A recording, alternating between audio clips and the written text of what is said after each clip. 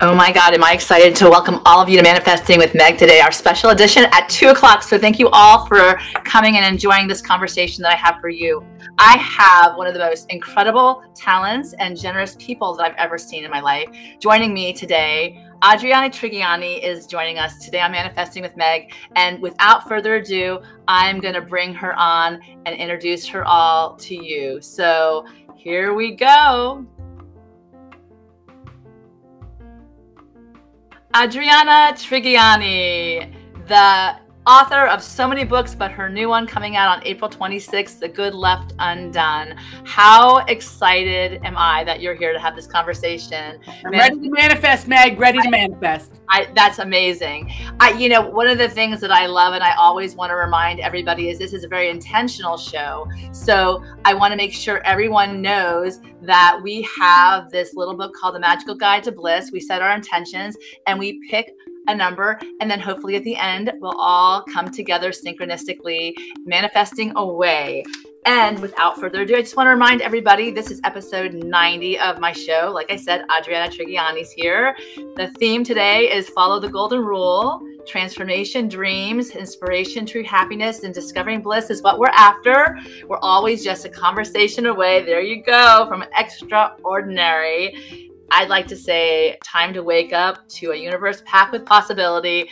And we've already got people coming in saying they're so excited to meet you, Adriana. They love you. They think that you're amazing. These are all authors so far on with us, and we're just going to dazzle today. So welcome, welcome, welcome. Thank you, Meg. I'm beyond excited. I love the fact that you come from the beautiful Italian roots that I have. So I feel like, the language that we might speak, whether in English or perhaps in Italian, exactly, would be on point today. And like I said, Suzanne's saying her whole family loves you. They all love you. I love the Simonettis. What can I say? And I love Rachel Mickelberg. He says she talked to the coolest people. Yeah, no. And then there's Ross. Rectoc Ross. Yes, she's amazing. To meet her. Yes. No, so I do want to ask all of you to sit back, relax, ask as many questions as you could possibly get out. I have had the privilege of reading her new book, The Good Left Undone, and you guys are just going to be blown away. It is so exciting because it takes you on a journey, and I love an adventure, and I love when someone takes you into the book and visualizations come alive in my own imagination. So that is what you're going to get. But I definitely have to introduce this wonderful woman. She is a New York Times best-selling author of 20 books of fiction and nonfiction. That alone is amazing because all you authors out there know how hard it is to even put one together. She is the author of The Shoemaker's Wife, which was one of her many. I fell in love with her memoir, Don't Sing at the Table, but we'll talk about that later. Her books have been published in 38 languages around the world. She's an award-winning playwright, television writer and producer, and filmmaker. Nobody told this woman that she could not do whatever she put her mind to. That is for sure. That is for sure. Oh my God. But like I said, if you read her memoir, you know the kind of women that she was born to. So literally they must have kept feeding in her brain all the wonderful things that she is and that she could do. And look at her now. Among her screen credits, she wrote and directed major motion picture adaptation of her debut novel, Big Stone Gap, which I would recommend all of you guys to see. It's truly a beautiful, beautiful movie. Adriana, she grew up in the Blue Ridge Mountains of Virginia, where she co-founded the Origin Project, which I find amazing because when you succeed, you give back to those people that are a part of your world. It's just such an incredible magical moment, and I think that I would love for you to speak to that today as well. She's proud to serve on the New York State Council of the Arts. She lives in New York City with her family. Without further ado, Adriana, did I miss anything that I should have said? That was okay. Now we know what happens at my funeral. Oh God, I have a feeling that the party starts now and then the funeral. Party's on, girls. I hope you have your drink on. You know, Louis B. Free, the brain food from the Heartland, interviewed my daughter the other day, and she said, you know, I'm gonna be the lady who's singing in my grave. They're all gonna say, "Hey, lady, could you shut up? It's too loud over there." So there you go. It's an honor for me to be with you, Meg, because you are a woman of such achievement and accomplishment. I love your books. I think you do an extraordinary job of getting us spiritually aligned to try to get the job done, whatever the job is as we define it. So thank you for having me. Wow, I thank you so much. And you know, I had the privilege of seeing you honored at NOIA, which is the National Italian American Organization of Women. And I just, you know, it's funny because I do pay attention a lot to the people who show up in my world. And you were just this bright light, and this light that's going to go further. And when I see you on your Adriana Inc. show, you actually light a candle and the people that you're interviewing. It's fascinating, because I think that if you come with that generosity of spirit and that light that just is infectious for everyone, or contagious, let's say, you know, you're just passing on a torch that's going to have a ripple effect that goes beyond your even imagination. So I'm hoping. Oh my God, isn't that the dream? And you inspire women, which gets me going, because, you know, the more women who speak louder, and that's what I love the most about your book, is that you have strong woman characters, and they also speak to the possibility of, you know, go out there and do your thing, shine the way you should be. So I wanted to start today, if you don't mind, before we start talking about the book, you know, following the theme, and I love it. Theme falls on today's date, March 23rd, of the Magical Guide to Bliss. It's follow the golden rule. And if there's anything that you speak to in your show, it's clearly aligned to that. Do unto others as you want them to do unto you. And if you're out in the world, and you're out in the world, movies, filmmaking, all of it, you get all the bad and the good and the ugly, I'm sure. But if you show up with this wonderful notion of who you are, ready to serve from that place of love that you were taught as a child, I'm sure, because you can see it in all your books, then what comes back to you is very beautiful and loving too, even in the dark, even in the most challenging places. Because I'm not going to say that life isn't challenging, because it is.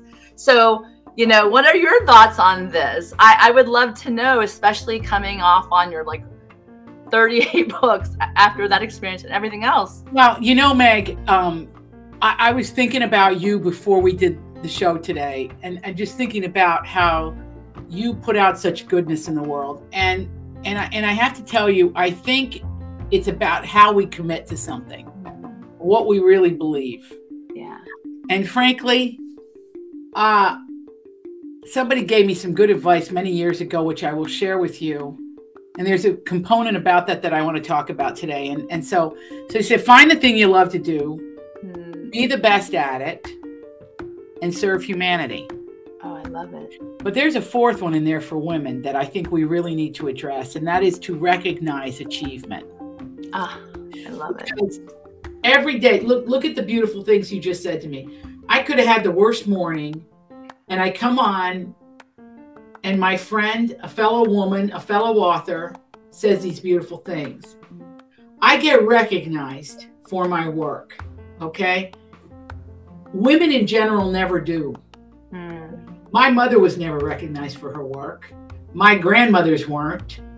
And I guess my commitment is, in terms of the golden rule, it's not just do unto others as you would have them do unto you, but do unto others and recognize them. Oh, that's awesome. For what they've done for you. And I'm known to pick up the phone and call women and say, you need to write that book. Where's your book? Or there's a particular author that others are directing her work. And I said, and I watch her Instagram, and I said, you need to be directing. Wow. You can write and direct your own work. And she got teary on the phone. I said, you got to listen to me. Directing is not some male form of art. They give the men the money back in the day. And I kind of fight that. And I say, I do it maybe better, at least as well, but usually better than my male counterparts would do it.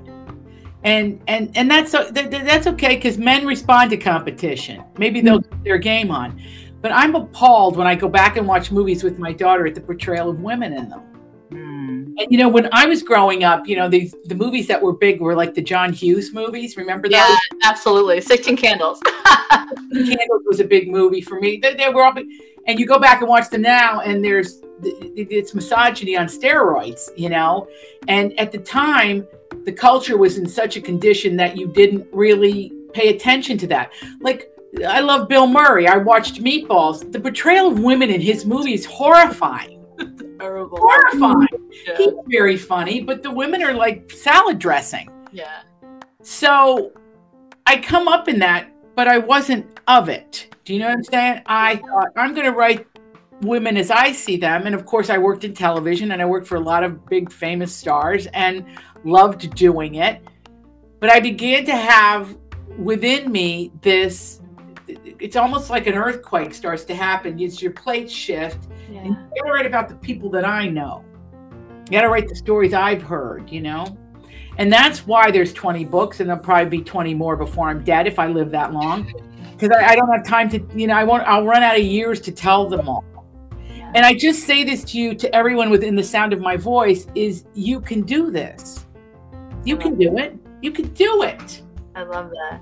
You know, it's interesting. A lot of people in my former profession were all looking at me when I jumped out into this world of creativity, like thinking that it's impossible. What are you doing? You're starting I was almost 48 years old. Like, what are you doing? And I'm like, I do not want to have any regrets when it's my time. So the bottom line, what you're just saying to all these that are listening is that if you got a dream in your heart, you can do this. You have to also have the technology.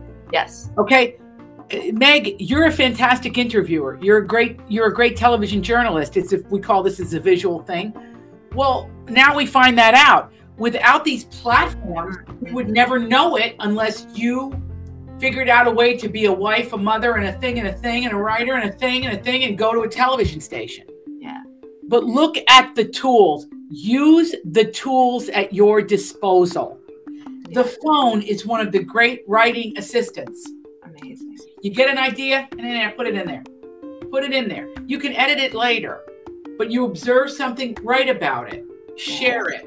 You know, that's where I'm coming from. You got to live in your moment, and there's so much to recommend the moment.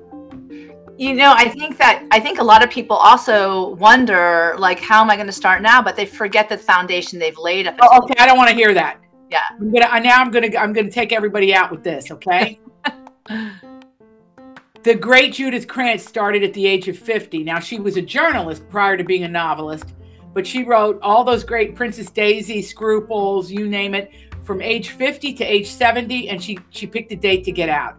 Mary Higgins Clark's husband died suddenly. She had 5 babies at home. She didn't know what she was going to do. She was in her 40s, and she pulled the typewriter out and wrote a novel about George Washington. You can read about her. The great Frank McCourt was a school teacher till he was well into his 60s. And after he was the age of 70, Angela's Ashes got published. That's amazing. I'm going to keep going. Yeah. Because the age thing is cuckoo, particularly in writing, because I think with writing, you need a vantage point. That's not to say that there aren't people that are, 18 that do this beautifully. They're wunderkinds, okay? But I love to read the authors that are seasoned and came into the life experience. And I love to read the young ones too, don't get me wrong. One of my favorites is Nick Stone. She's a young mother and she writes these incredible YAs. There are great authors of but there's no postage stamp. There's no way you have to look. There's no education level. I just talked to an author last night that got her GED in the mail. Wow. You don't even need that. Yeah. But what you do have to do is you have to make the time for your creative life. Because if you don't do it, if it's not organized within an inch of your life, it's not going to get done. It's just like being a mother. You acquiesce almost to the children's schedule. You have to figure it all out, right? So the first thing I say is look around your house and you've got to find a spot. I wrote 18 bestsellers in a laundry room. Wow. Okay? This is the only room with a door on it that I can lock them out. Go out and do my thing in there, right? Yeah. But my point is You must create in your home a sacred space where you do your writing, where you do nothing else. I'm going to allow you to have coffee at that table, and I'm going to allow you to eat your lunch there. But it can't have the grocery list. It can't have the to-do list in the house. It can't have the bills. It must be your sacred space for writing, okay? And then once you have that set up, some people are in a closet doing this, okay? Can't be your kitchen table. It's got to be a place where nobody else can, where the children understand and you don't touch that table. Right. I get crazy about my pens. I'll tell if my assistant picks up the pen and uses it. My pen, because the felt lands funny. Okay, so that's how you got to be absolutely militaristic about that. Okay. Then the second thing is, this is a big one. Oh, and you're gonna hate me for the first 6 weeks, and then you're gonna love me. Get up 2 hours earlier than everybody in your house. I think that's key. 2 hours. 2 hours. 1, to wake up, have your coffee, and then an hour to work. And then eventually you're going to be working the whole 2 hours, but just give yourself a break. I love it. And once you get in the habit, are you kidding? I was never an early riser. No. I didn't have it in me. Now I do. Yeah. Now it's as natural to me. And in fact, I savor it. There's no bells on. Okay. Eric Hanna just said, I had dinner with Judith Krantz many years ago at my former publisher, Jeremy Tarcher, who was incidentally Miss Krantz's brother. Oh my gosh, you should write a book. What a powerful inspiration. Yeah, Judith Krantz. I had one dinner with her, Eric, and I was done. She told me everything to do, and I have lived by her ever since. Oh my God, so she's the one who gave you all of this wonderful advice. Well, she didn't tell me about the sacred. This is all my stuff, but her stuff was incredible. Her stuff was about owning the time and knowing when to get out, when to get in. Basically, so I have a question for you. Did you ever really think that you would have these kind of conversations with all of the most prominent authors of our time? No. But 4 years ago, when I started this, I was terrible at first, and no one watched you go, you've been doing it 4 years, you wouldn't know, because I was bad at first. The longer you do something, you get good at it. Yeah. You get better, and then you get really good. Yeah.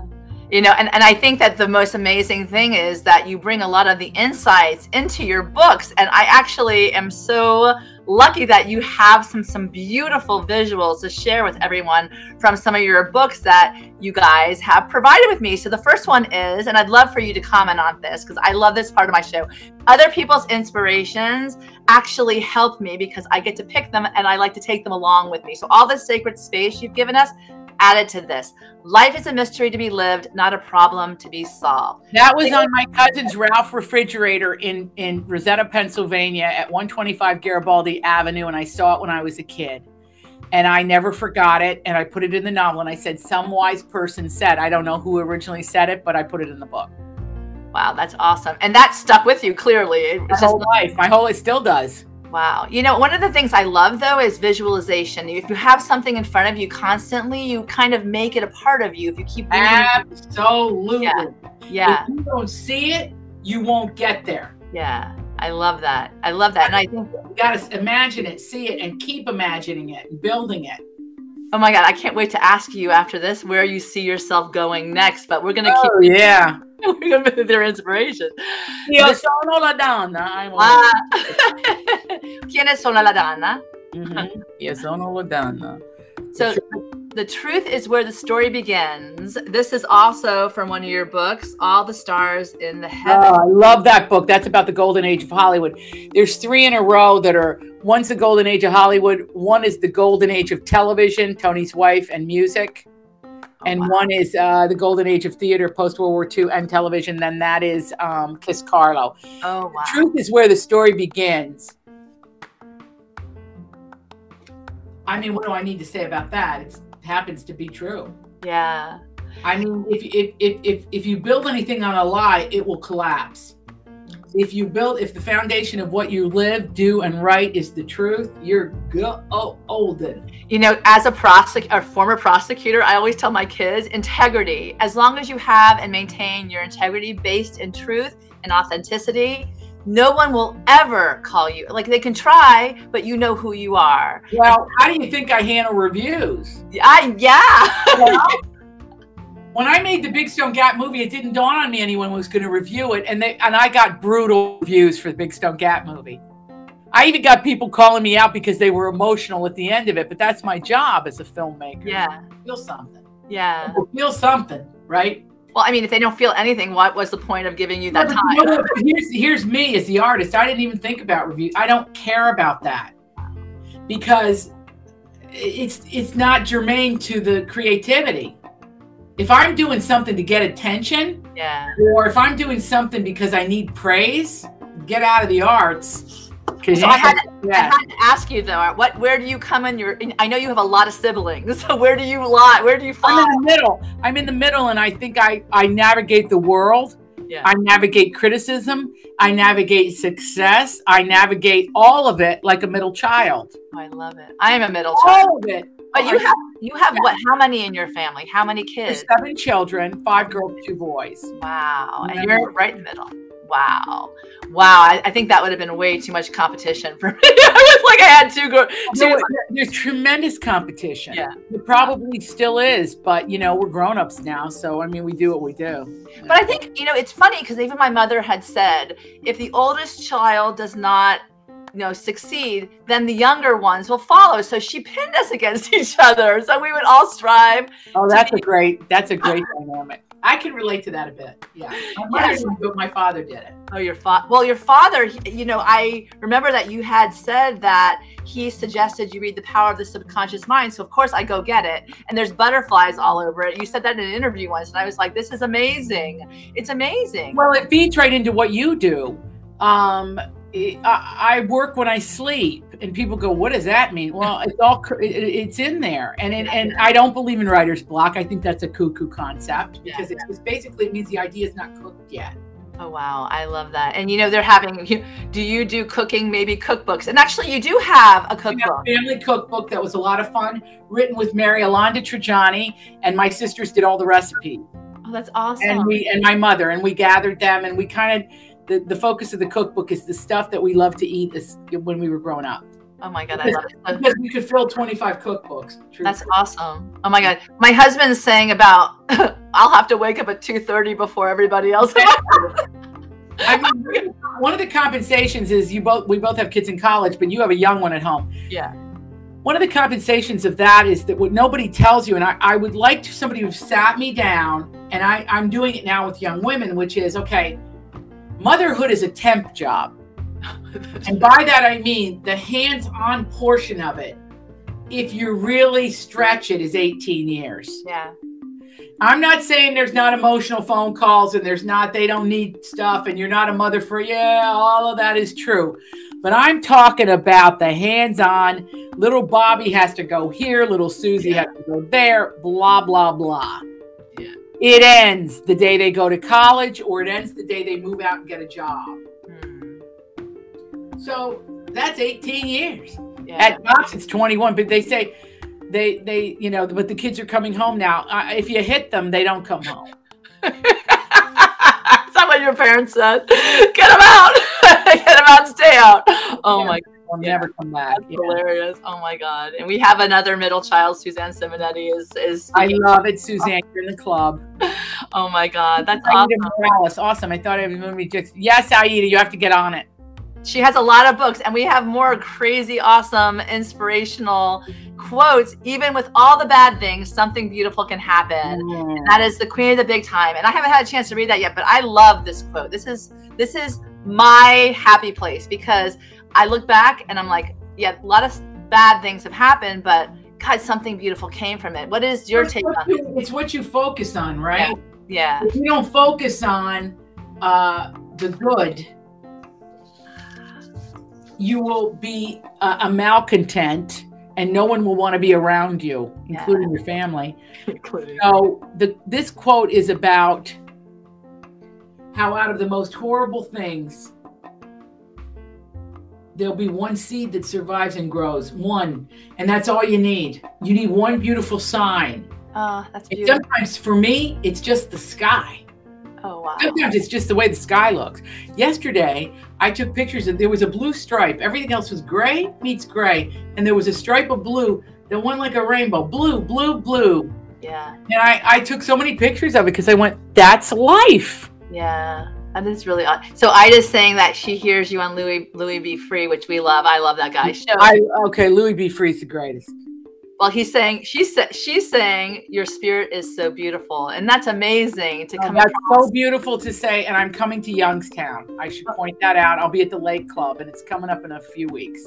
So that's really exciting because as time comes on, you're going out on tour again. Yay! The world. You know, I listen to the scientists and the doctors, and I'm double vaxxed and I'm boosted and I'm careful, and we're going to do protocol. So it's ticketed events. So you got to get a ticket. Yes. And then you get your book with the ticket. What could be more perfect? That's perfect. And a show. You get a show with it. And you get a show because you definitely are an entertainer, which I love. You know, I have to say, if I can come to a place and really enjoy the person who speaks to me, then I'm definitely going to leave there with more wisdom than I came. And I think that that's the most beautiful thing, because if you're brought in through the entertainment, but you take away what you do give is very intentional wisdom nuggets to take away. It's fantastic. It's the beauty of the author and the reader having that synchronistic or, you know, synergistic opportunity together. And I think that's awesome. I hope you come to Miami. My God, you have to.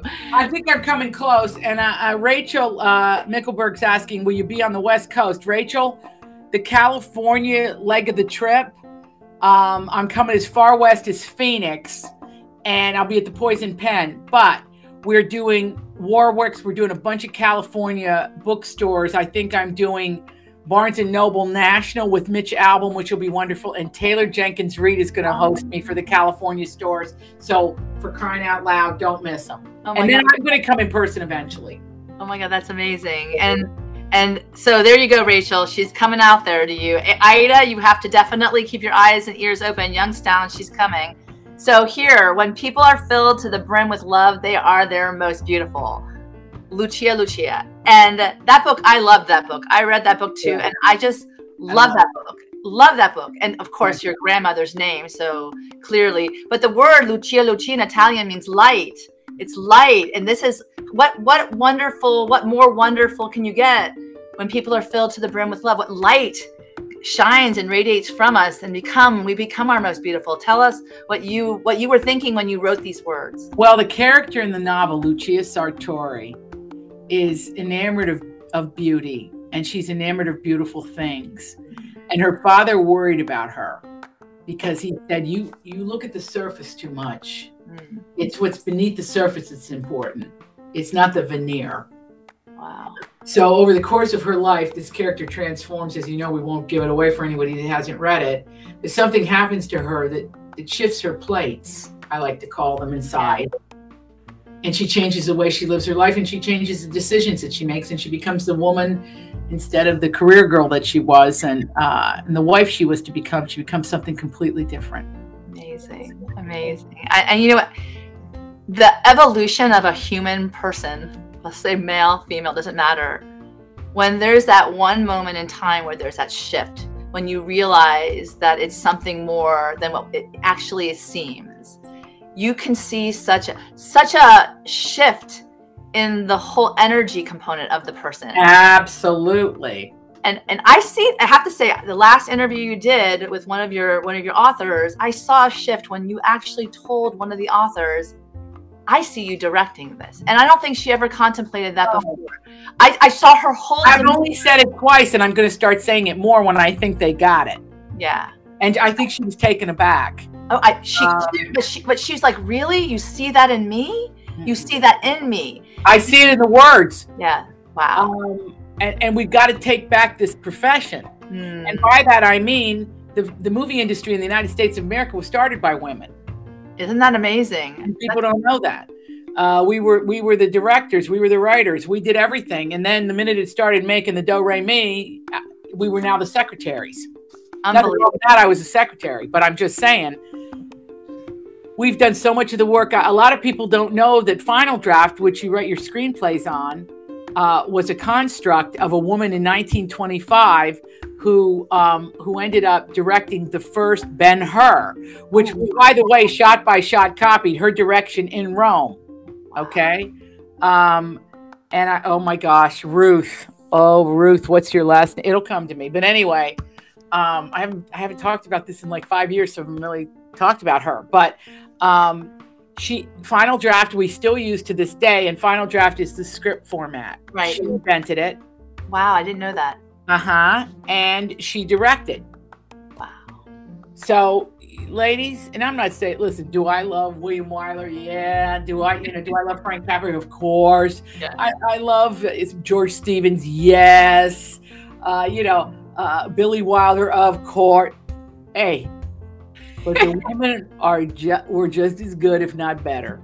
I love it. I mean, who's the keeper? By the way, we don't get to act like idiots and chuckleheads and misogynists on set. I say it was a cucumber. I love it. God forbid you show any emotion whatsoever. I do an acting job when I'm not a great actress, but I know that I have to be better. I know. I have to be better. I can't scream and kick and call actors names. You've seen it on YouTube. I don't have to tell you who they are. It sickens me. They shouldn't be allowed back on a set. Oh, but it's the almighty dollar. So get in there and make money, and you'll see what happens to you. You'll be just fine.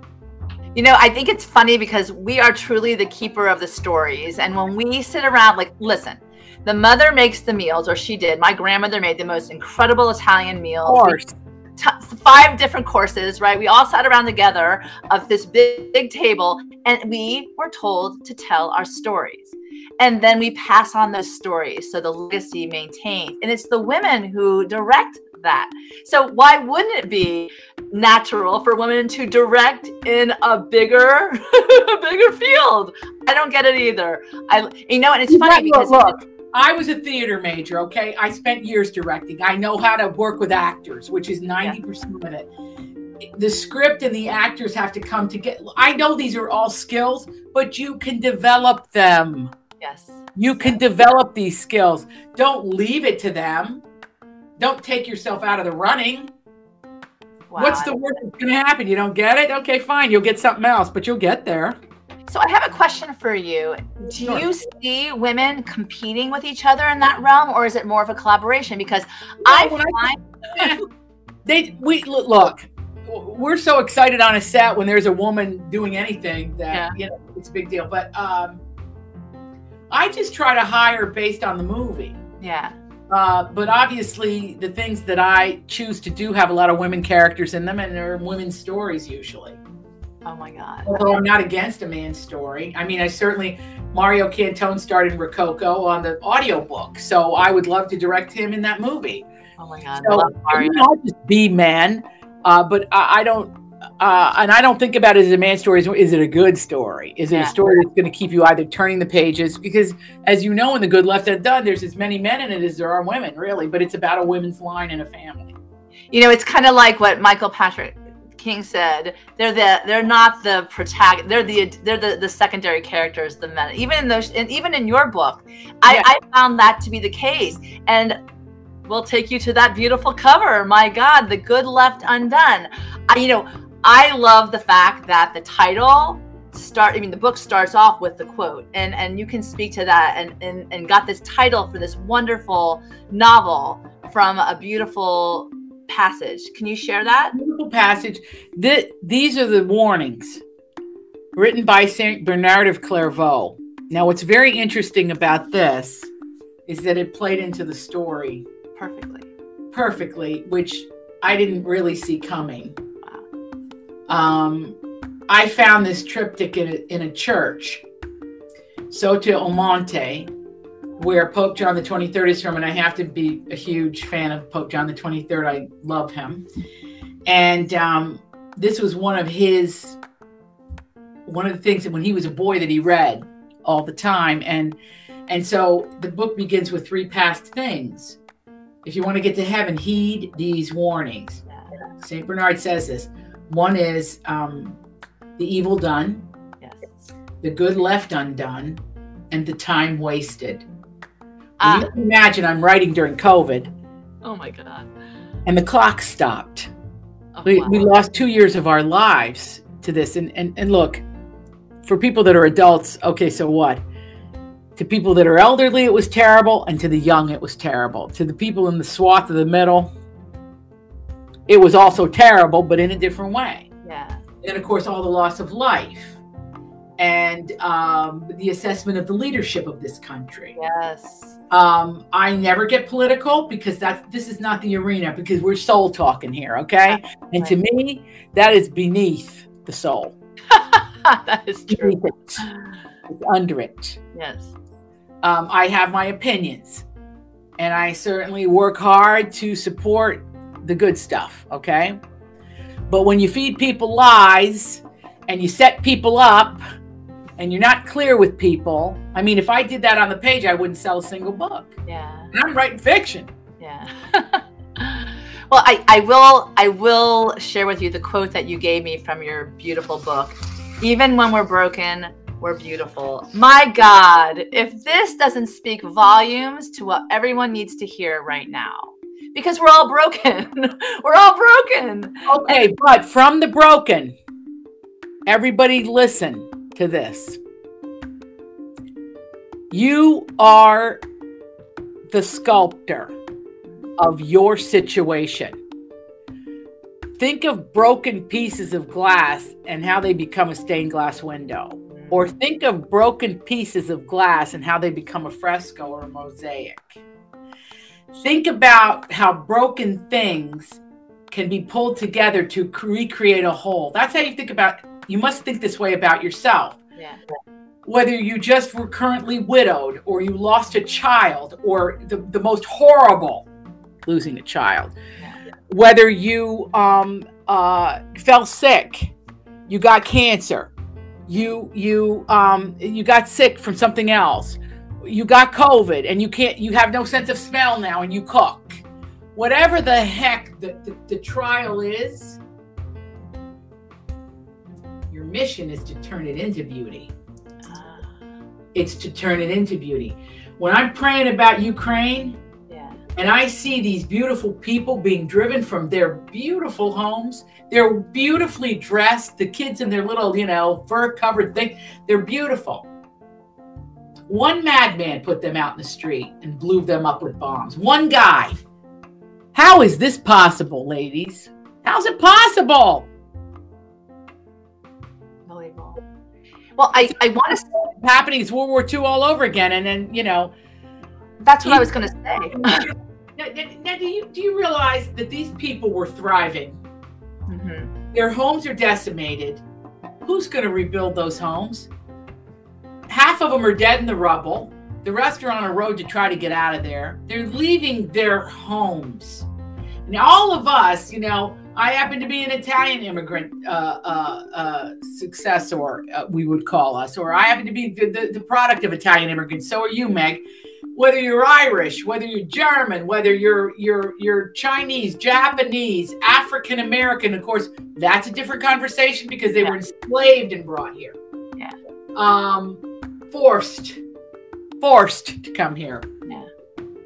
Please read Alice Randall's Black Bottom Saints. You'll love it. It's uplifting and it's really brilliant.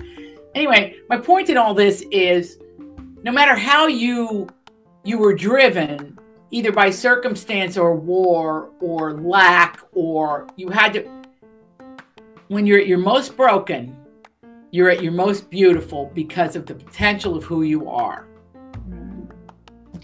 To your point, we all can either... Rachel, I'm not forgetting my Jewish sisters. Don't ever think I forget you.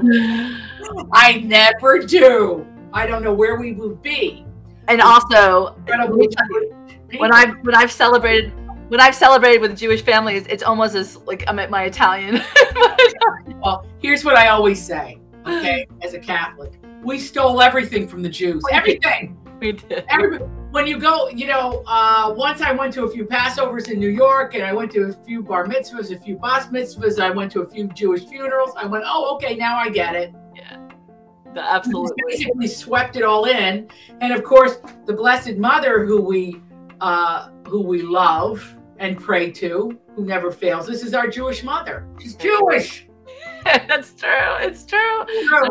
They're loving it. They're like, yeah, Italians and Jews, same thing turned inside out for sure. And you're going to go crazy because in this novel is an incredible, beautiful Venetian gem cutter named Romero Speranza and his wife Agnese, and they're Jewish.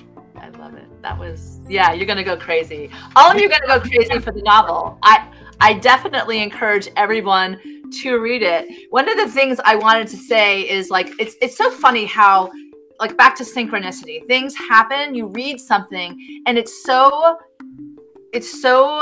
incredible how it passes over. Like, you see the elements of history come again, right? We don't learn our lesson from the past. They'll come and haunt us again if we don't even go back and see. And I see all the little ties, and in your book, you brought it out so beautifully in how, you know, the people were living such a wonderful, you know, fulfilling life in their small community of Via Reggio. And then, well, I'm not even going to get into the details with regard to what happens in the story, but then the world blows up. And you see the same kind of themes today. How is it? Well, what survives it, Meg? The family. The family. You can blow up our homes. You can blow up our relatives. But you can't blow up our souls, and you can't blow up our ability to remain loyal and to hold our families close. You will never, Mr. Putin, I don't care what you do, you will not destroy that in us. And not destroy it. And by the way, it's married to democracy. We want to be free to love our families and build our families, don't we? I mean, isn't that the whole point of all of this? It's unbelievable. And you know, and you even take us on a journey. You start us off with the story of the Indian gems, the gems in India. The story begins in Karur, India. Yes. Yes. But you take us to Italy, you take us to France, you take us to Scotland. And I've often said the books that I love most are when I read them, I feel like I'm at a movie. And I feel like I experience it. No, it's the most amazing thing. And then, of course, I have to be careful when I go to the movie because I can definitely see this come to be a movie because I'm like, that's not what happened. You know, you want to be careful. I'm trying not to make this a movie. I'm trying to make it a series. Oh, that's awesome. I think it's 10 episodes because I don't want to give anybody the short shrift. That's awesome. And there's so much there. There's so much story there. But you know what really impacted me the most, and I don't know if this was your intention, but it certainly spoke loud and strong, is back to the strong woman and how grateful I am today with all the opportunities because of women characters and real women in your book who actually took the helm and then did what they had to do because they were called to do so. And it wasn't easy. And I love that you did that. So tell me, like, what was your intention when you wrote the book? And I know the story. I don't know if you want to share the story when you went to the church. Sure. Okay, please do. I love this story. I'm all about pay attention to that kind of stuff, that inspiration. Go ahead. So I was hired to direct Kathy Lee Gifford and Craig Ferguson in a movie in Scotland. And there's a wedding in the movie. If you haven't seen it, you'll love it. It's called Then Came You. Kathy Lee wrote it, and she stars in it with Craig Ferguson, who you will find completely scrumptious, hilarious, and small. Okay? He's very sexy in it. Okay. So I get the script and, you know, I'm there and I'm, you know, and I have a free weekend as we're going into pre-production. And so I made a list of places I wanted to see in Glasgow. Now, you know that with the novels, I've toured Europe. I've done it. So I had been to Glasgow several times, but I had never been there alone. And I had never been there without having to give a speech and then move on to another town quickly. It was kind of heaven. Glasgow kind of looks like Brooklyn or any industrial. If you're in Ohio, I say it could look a little bit like Youngstown. It just does. It's a city set amongst, or maybe Cleveland would be a better, Cleveland. Set amongst this industrial shipbuilding is what they mainly did there because of the River Clyde, which is described in the book. So I started with St. Andrew's Cathedral and I went over there. And I'm on foot and I'm walking and I come upon the cathedral and I was interested in it because it was Catholic. Then for 350 years, because of Mary Queen of Scots, you know that story, I don't have to repeat it, it went Protestant and then it flipped back to Catholic. And there was a wedding going on, so I began to take pictures. I stood in the back of the church. I'm a wedding crasher. I admit it. I don't go to the reception, just to the wedding, because Italians believe, there's certain Italians that believe it's good luck to see a bride. My daughter will tell you that I would stop dead in the street if I saw a bride and just film her, because it's good luck. So I realized, this was 2018, the spring of 2018. I realized that every song that this bride chose for her wedding mass, my mother had chosen for her funeral 6 months earlier. So I'm sobbing in the back of the church. It's me and the bagpiper. And note to self, Scottish men don't like women crying. It upsets them. They turn away. They're horrified. So I went outside and I filmed the bride as she came out. And a man behind me says, "Who are you?" And I turned around and it was the priest. And I said, "Oh, Father, I'm just a tourist taking pictures." He said, "What's your name?" And I told him. He said, "You're Italian." He said, I thought you were Italian. And I said, "I'm Italian-American." He said, "Mm-hmm." He said, "You need to see that garden." So I kept taking pictures. Poof, he was gone. Poof. I don't know where the man went. Poof, poof, gone. Wow. Then I went in the garden, and it was designed by a Roman architect, and it was the memorial garden for the victims, the Italian Scots on the Arendora Star. I didn't know there were Italian Scots. I didn't know there was a ship that blew up. What is this? What is happening in here? And that became the novel. Wow. It's amazing. Well, it's interesting because even the books you refer to, Bertalians and Italies, and I never heard that before. It's no, why would we? I mean, unless you spend any time. But then on my crew, there were Italians. They had Italian center. I said, "Hey, you're an Italian Scot." "Yeah, well, tell me about your people." It is similar to the American immigration story, but I always wondered, why so many Italians in Canada? Well, guess what? We were shipped over there. Yeah. Why there are Italians in Australia? That's where you sent Italians sometimes when you were punishing them, or they were victims of war or prisoners of war. Yeah. And then Argentina, I saw someone there yesterday at my big. Right. My went to Argentina. I mean, I'm sure I've got some Argentine people down there. Yeah. Oh my God. I wrote about that in Brava Valentine, which I had a ball with because there's Argentina in that. Oh, that's awesome. I love that story. I am a big pay attention, be astonished, tell about it. Mary Oliver's quote, living a conscious life. I'm really intentional about my life as far as what comes into my, what I can actually be aware of, and taking that. And I love how you took that story and you made this amazing book. So back to intentional. I asked you at the outset to set your intention for today in this conversation. Do you remember what that was? If you want to share, that would be awesome. My intention for today's conversation was let your words be the light. Oh, that's beautiful. That's beautiful. And you picked a number in the magical guide. And what page number does that fall on? There you go. I always like the synchronicities of all of this wonder. 156. And it's for May 22nd, but this is the one that hit me as I read along that applied to today, and it said, "Take time to dream." Oh, I love it. I love it. I love it. It's the possibility of having a dream come true that makes life interesting. Paulo Coelho, Brazilian author. Love it. I love my South American people. I do. And is there anything that in the passage and the insight that speaks to you? Well, yes. I think what you wrote here is absolutely beautiful. Yes, we wake up, get dressed, and go to work or whatever else we're scheduled to be. Yes, we have responsibilities to tend to that seek to fill the hours of our days. However, we can focus, plan, and take moments to think about what gives our hearts wings. That time invested in ourselves will be key to our mapping out our personal plan for finding joy through our dreams. Your magical key to bliss stopped me in my tracks because I'm going to tell you the wisdom that I live by. I'll get to that in a second, but it says draw a map to guide you in the direction of your dream. Oh, wow. So yes, tell us what you live by. I mean, everybody get this book, please. It's so brilliant. I have given the book, but I am going to get more to give. Oh, thank you. Oh my gosh. That means the world. world. About that because you got to come on the show. But here's the thing. A book that had a profound effect on me was given to me by Miss Scott, Billie Jean Scott, at Powell Valley High School in Big Stone Gap, Virginia, when I was in the 9th grade. Because when you're from a small town, 8th to 12th is high school. Okay. It's not, there's no middle school. Screw that. Ninth grade, she gave me a book called Walden by Henry David Thoreau. I love it. And I would underline stuff in that book. Eventually bought it. I didn't underline the library copy because I was raised by a librarian and I don't turn corners down unless I buy the paperback. So I just tell you a lot about me. But anyway, there's a quote in it and I changed it for my gender. But here it is.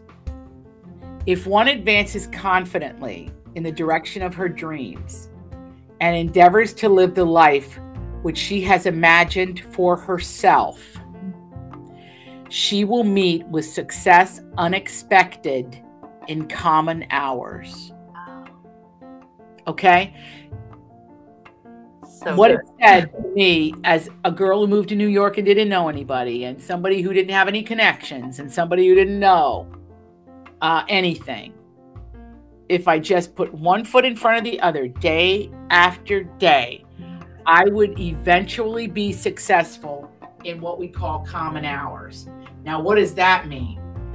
Well, that means it's the process that matters. It's the day-to-day that matters.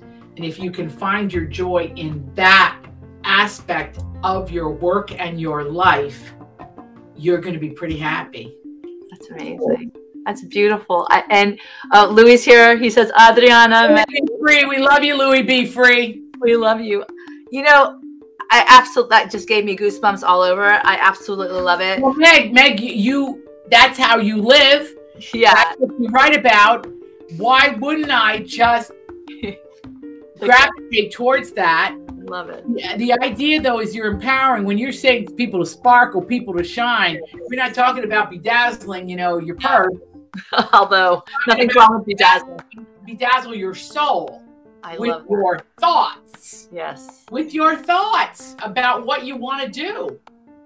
And I think I made it very clear. There's no gender, there's no age, there's no labels. Well, if there's none of that, who are you? I love What it. do you want to be? Think of Frank McCourt, over the age of 70. #1 book that rode the bestseller list for years. Wow. I want to, this is really important to me today. I want to share this with everyone because this is why people will call me author stalkers. I fall in love with authors because they speak a language that. Meg, who else have you stalked? Oh, I stalked. Well, I didn't stalk her, but there's so many. I we'll get into that in another conversation because I one. Do I know her? So, what is an author? Oh, so Paulo Coelho. I haven't met Paulo yet, but I've connected with him on Twitter. Good. And Liz Gilbert was one of my, they say give a One of female your gurus. Uh-huh. Yeah. So I've met her 3 times, but so I'm like, I you know what it is? I admire qualities that in them. And not, I don't think anyone's perfect by any stretch of the imagination. It's just something that I want to be more of. And when someone resonates as a storyteller, as a person, like I think one of your most credible attributes is not that you're already talented. That's a given. You have an incredible ability in the creative realm, empowering women, empowering people. But your generosity. And in your kind of level of success, it's very rare, unfortunately, but I hope it will be less and less.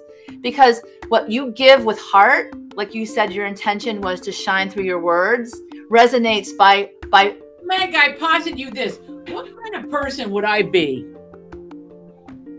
I mean, seriously, what kind of person would I be if I didn't say, Meg, I see your dream. Can I help you with it? What kind of person would I be? I would be a tone deaf idiot and not nice. Well, who cares? No one cares about nice. Who cares about nice? But I look at my life and I've been very blessed, and particularly in my work life. Yeah. I'm not going to tell anybody here that I haven't taken the heat, the licks, and the pain. Okay, every day when I get up and I try to explain this to people, I'm going to get it. It's going to come at me. Somebody's going to say something or tweet something or write something that's heartbreaking. It just happens. Yeah. But when you're in the heart building business, Yeah. you're going to get your heart broken. Just know that. Okay. So if you decide that you're going to come on the path, it's going to be hard. But what else have I got to do? Yeah. I mean, really. So it gives me great joy to be supportive because I understand what this took. I get it. And 2 children and a husband and a life. I get it. I get what this takes. I get what this takes. I get it. Yeah. So if I get it and I don't carve out time for you, you know, I just saw John Searles in the street. You know, you got to have him on this show. You should have him on soon. I love him. He worked at Cosmo for 23 years. He was an editor at Cosmo. And, you know, Cosmo's no longer, it's published like 7 times a year. It's not what it was. He's also an author, and he's written Strange But True, and he's got a great book out right now that just came out, another thriller. He said to me, how do you do it? And he said, you know, I used to do that, and I know how hard it is. I said, well, how did you do it? You do it because you want to, because you see a need, and you go to fill it. Yeah. I'm not going to be the best interviewer. You're far better than me, but who cares? I'm doing the best I can. I read the books. I connect to the author where I hope they live, and I get the word out. So if I can do those little things. Okay, I have to insert this. So good and left undone. See? Let me insert this. I have to. Adriana Inc., she is an amazing interviewer. Not only amazing, but she empowers the audience to ask questions that they would not normally have a chance to ask of these authors who just change our worlds. So that you saw a need, I don't care how bad you were at the beginning, you are amazing now. I stunk. But here's the thing. I don't care. You know, I always go back to this. I've done a couple of interviews with him, and I love him. And I thought he was great in the movies. I saw Dallas Buyers Club, and I thought that guy can act. He won the Oscar. Okay. Yeah. You know, Matthew McConaughey. Now, Matthew McConaughey, you might think is a frivolous character in the world of Hollywood because he's good looking. Yes. Well, if you get past that, and you do when you read his book, because you start to completely relate to him, I mean, as a person. Yes. You realize that he's kind of followed the things that you believe in, Meg, and your rules for living. He really does. He writes everything down. He manifests it. He makes goals. He sets them and he reaches them. Now, that doesn't mean that it hasn't been hard, that he hasn't been challenged, that he hasn't failed miserably. We all fail miserably, including like Da Vinci, all of us. 50% of the time we stink. 50% of the time we may get there, okay? Yeah. But I do know about McConaughey because if you haven't read Green Lights, it's a primer for living. And all it takes is a pencil and a notebook. Really, that's all he had at his disposal. But then his life comes into focus. So I was able to talk to him. I was a little stunned because I went in there guns blazing, like excited. Yeah. He met me there because he understood I understood. Well, what else is empathy? What else are these platforms for except to like pull us closer together? Because when the moment comes, when those tanks roll over the border and they want you to give up who you are, where you live, how you make a living, what you believe in. Oh, you bet I'm going to be making those Molotov cocktails in my kitchen and throwing them out the window, throwing eggs at these people and so on and so forth. You got to know what you're going to live for, and you got to know what was worth dying for. And none of it can be taken for granted. That's the big one. And I learned that from Matthew McConaughey. Who knew? Who knew? This wonderful actor, this wonderful intuitive actor. Yeah. Who knew he could write like that? Who knew that this was the tip? And who knew? Look, I'm sure you get sick of people asking, well, who were you in love with on the set? He didn't care about that. What he cares about is imparting this energy force. Take your life by the reins and ride it, baby, because nobody else will do it like you do. Yeah. Yes. And if you watch the two of you and the dynamic that you had in the interview, you could tell your excitement and his excitement met the moment. what you were talking about was important. So not only did he evolve, and even in that conversation, the book actually was on display, but you saw him for the person that he has become. And you brought that to the table. And that's why so many people just totally were fascinated, because you made him feel, like Elizabeth is saying, like all of us. And that is the gift. Well, because he is. What makes an artist, what makes a book work is, does it speak to me? Yes. And when it speaks to me, do I hear it? Do I hear it? You know, the great Sam Goldwyn, I hope it's Sam Goldwyn and not Daryl F. Zanuck, said, no, it's Sam Goldwyn, said, if you want to deliver a message to the American public, send a telegram. Oh. You don't preach at people. Yeah.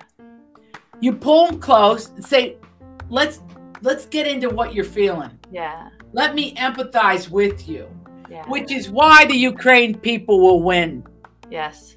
They will win. They will win. I heard this morning it's going to be a draw. No.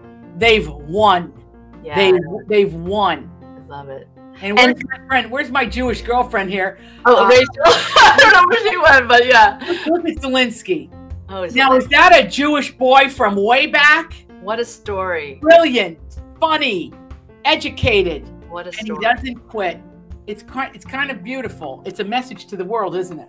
You know, I think it is. And I wanted to kind of bring it back around to this point, because who we are certainly lends a hand to the legacy that our lives were built on. For instance, one of the things that resonated with me mostly is that how close you were with your grandmothers. Oh yeah. And yes. Oh, very close. Unbelievably. And what they gave. Even the one that was in Minnesota on the Iron Range. I mean, their letters are incredible, which she saved. I have all the letters I wrote to her. Oh, that's so beautiful.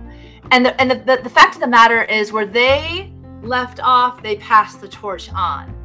And what you're doing, and I'm sure your family as well, because all of you are from that beautiful seed that you were talking about initially, right? Those seeds that just one thing that they can leave you can grow beyond your wildest imagination. But what I read, and it was like, oh, this just broke me, because, you know, my book Butterfly Awakens is about losing my mom.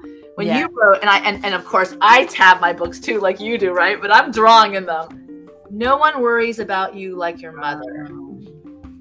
When this goes, the world seems unsafe. You spoke to me.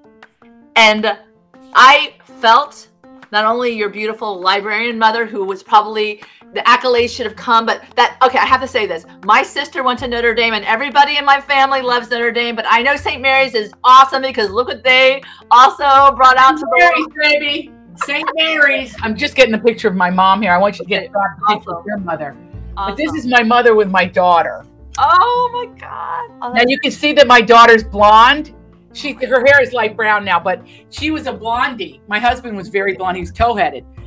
And because people used to speak Spanish to me, they thought I was the nanny. My mother with my daughter. My sister Antonia took that photo, and it's my favorite thing. And I have it right here on my desk. Oh my God! But you wrote those words about your, I think it was about your grandmother. That was in Big Stone Gap. Oh wow! It's actually in the movie. We took out the word unwieldy. I acquiesced. It was asked. I was asked to remove it. I removed it. I didn't really want to. Yeah. And Ashley Judd says it in the movie at the funeral of her mother. Oh wow! But it's so important, like how our mothers impact our lives, and I wanted to say this because I wouldn't be having this conversation with you had my mother not passed on, me writing the book and me really wanting to talk to you. You were heartbroken. Yeah, heartbroken. Your heart. Yeah. And your kids were little, and but she did a great job with you, and you're doing a great job with your kids, and that's all she wanted. And by the way, she wants you to be happy. Yeah. And and your writing makes you happy, and I can tell by reading you. Your show makes you happy. Your connection, your empathy, your encouragement. everything that you said to me, I throw right back at you. It's a boomerang. It's basically a boomerang. She did such a beautiful job with you, and she prepared you.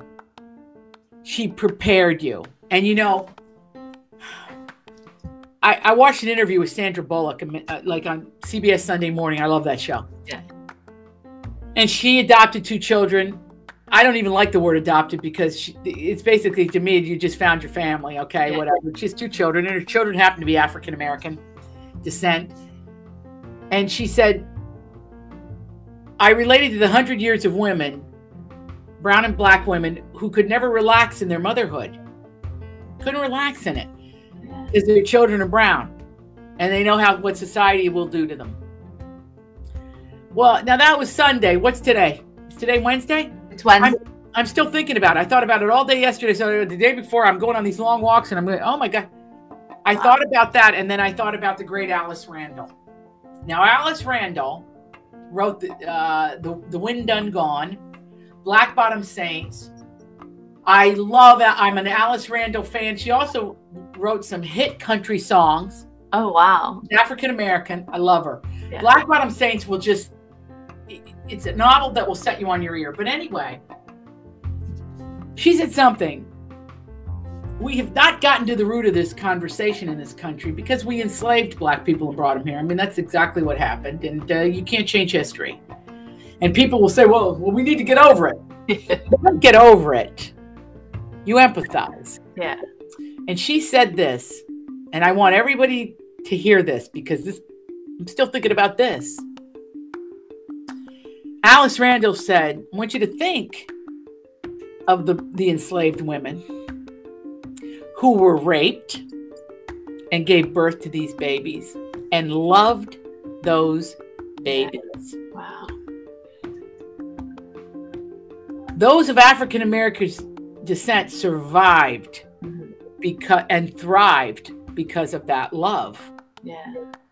They didn't judge it. They loved them. And there's women right now going to go, oh my gosh, well, I didn't mean to bring you down. But if you think, if you think with all of your intellect and all of your emotional bandwidth and your heart, as you always point out to us, Meg, to lead with your heart, lead with it, lead with it. You can't be tribal. Yeah. You can only be one person to another getting us through this. Yeah. They loved those babies. And I think one of the things that you said that resonates with me right now, the beauty of that is that because in your home they felt love, then they can go out into the world and be loving to others. And I'm so tired of that community getting a bad rap. Yeah. For anybody who spent time and been in the African American community, they're powerhouses. They're powerhouses. Okay? Just like my grandmother used to say, hey, everybody the Italian isn't great, right? No. Yeah. We all have our bad apples. Everybody does. Yeah. But to not embrace the splendor, the magnificence, the stories, that's why you got to run out. I gave it away in the street, or I'd hold it up. Daniel Black's book. You got to read them. Yeah. You know, this is part of the evolution of this country. In 100 years, it'll be better. And in 500 years, it will be framed in a certain way that you look through the patina of history, you'll be like, oh, really? Why was that a problem? Exactly. And as we sit here, a Supreme Court, possibility is getting questioned. And the first African-American woman who it was the dream of her ancestors, what possibly was a complete result of being loved where she sat, where she was. And I have to say this, one of the beautiful things of being Italian, and in my family, let's say, is the fact that we are loved so we can include others and welcome them to the table.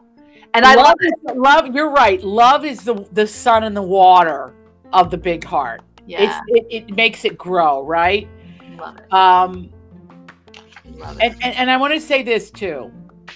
Again, look in the world and look at what is actually being said and what happens. I see our first Supreme Court nominee, Yeah. completely fabulous and completely brilliant. And somebody wants her scores. I don't think they asked for anyone else's scores in the history of anything. It makes me laugh, right? And then they bring up other things that are said. Okay, listen, I know the tribalism, I get it. But my point in saying this and bringing this up, please embrace this if you embrace nothing else. If you're a woman, it's going to be harder for you. Always. It's going to be harder. But okay, bring it on. Bring it on. Underestimate us. Go ahead. This is going to be hilarious. Yes. Keep underestimate me. I love it. I was going to ask you for your final inspiration right now. That's it. That's perfect. Underestimate me. Yeah, that's awesome. Underestimate you. Underestimate us. I love at it. Your own peril. At your own peril and your own loss. I think that one of the most amazing things that we all can take away from that today is that when you have people who have their dreams clarified and follow that path, that guide, then there's nothing you can do, like the Ukrainians, like anyone else who is held tight, right, to let that dream give up. They will never give up. And that is, so I applaud you. I'm going to put your beautiful cover back up again. April 26, 2022, this book, The Good Left Undone, comes to bookstores. Please go out there and order it. It's fantastic. It's a beautiful, beautiful story that'll captivate your heart and your soul and really empower you to be the kind of person that you want to be because of the stories that inspire us. So, Adriana, I can't tell you, how grateful I am. Karma, I believe, is a mirror. I must be doing something good in this world that I have this conversation today with you. You are an inspiration. You are an inspiration for women. I think everyone here is saying that was amazing. Thank you, Meg, because I got this conversation to be shared with my people too. And the reality is that what we put on the world will come back to you. So I wish you all the bliss and joy and success so that you keep doing what you're doing effortlessly in many respects, so you don't get too tired, so we can keep hearing stories written by you on the screen or in our rooms. We get to sit down and have our little cup of coffee at 2:30 in the morning, apparently, that I need to get up at, and just be. Well, don't get up too early. You need your sleep. But the point is, everybody that wants to create, get up a couple hours earlier, and by gut, you're going to see you can do it. And I do encourage everyone, watch her show, Adriana Inc. Sign up for her newsletter. She's got so many wonderful people on there. She is wonderful, and what she brings, you actually will get a wisdom hit or something, I'm sure, one of those conversations to take back with you. And it will be a life changer, game changer, all of the above. Happy to support beautiful women like you, Adriana. You're amazing. Thank you. And you want to know about her family? Don't Sing at the Table, you guys. I adored this book, and it really is. That's me.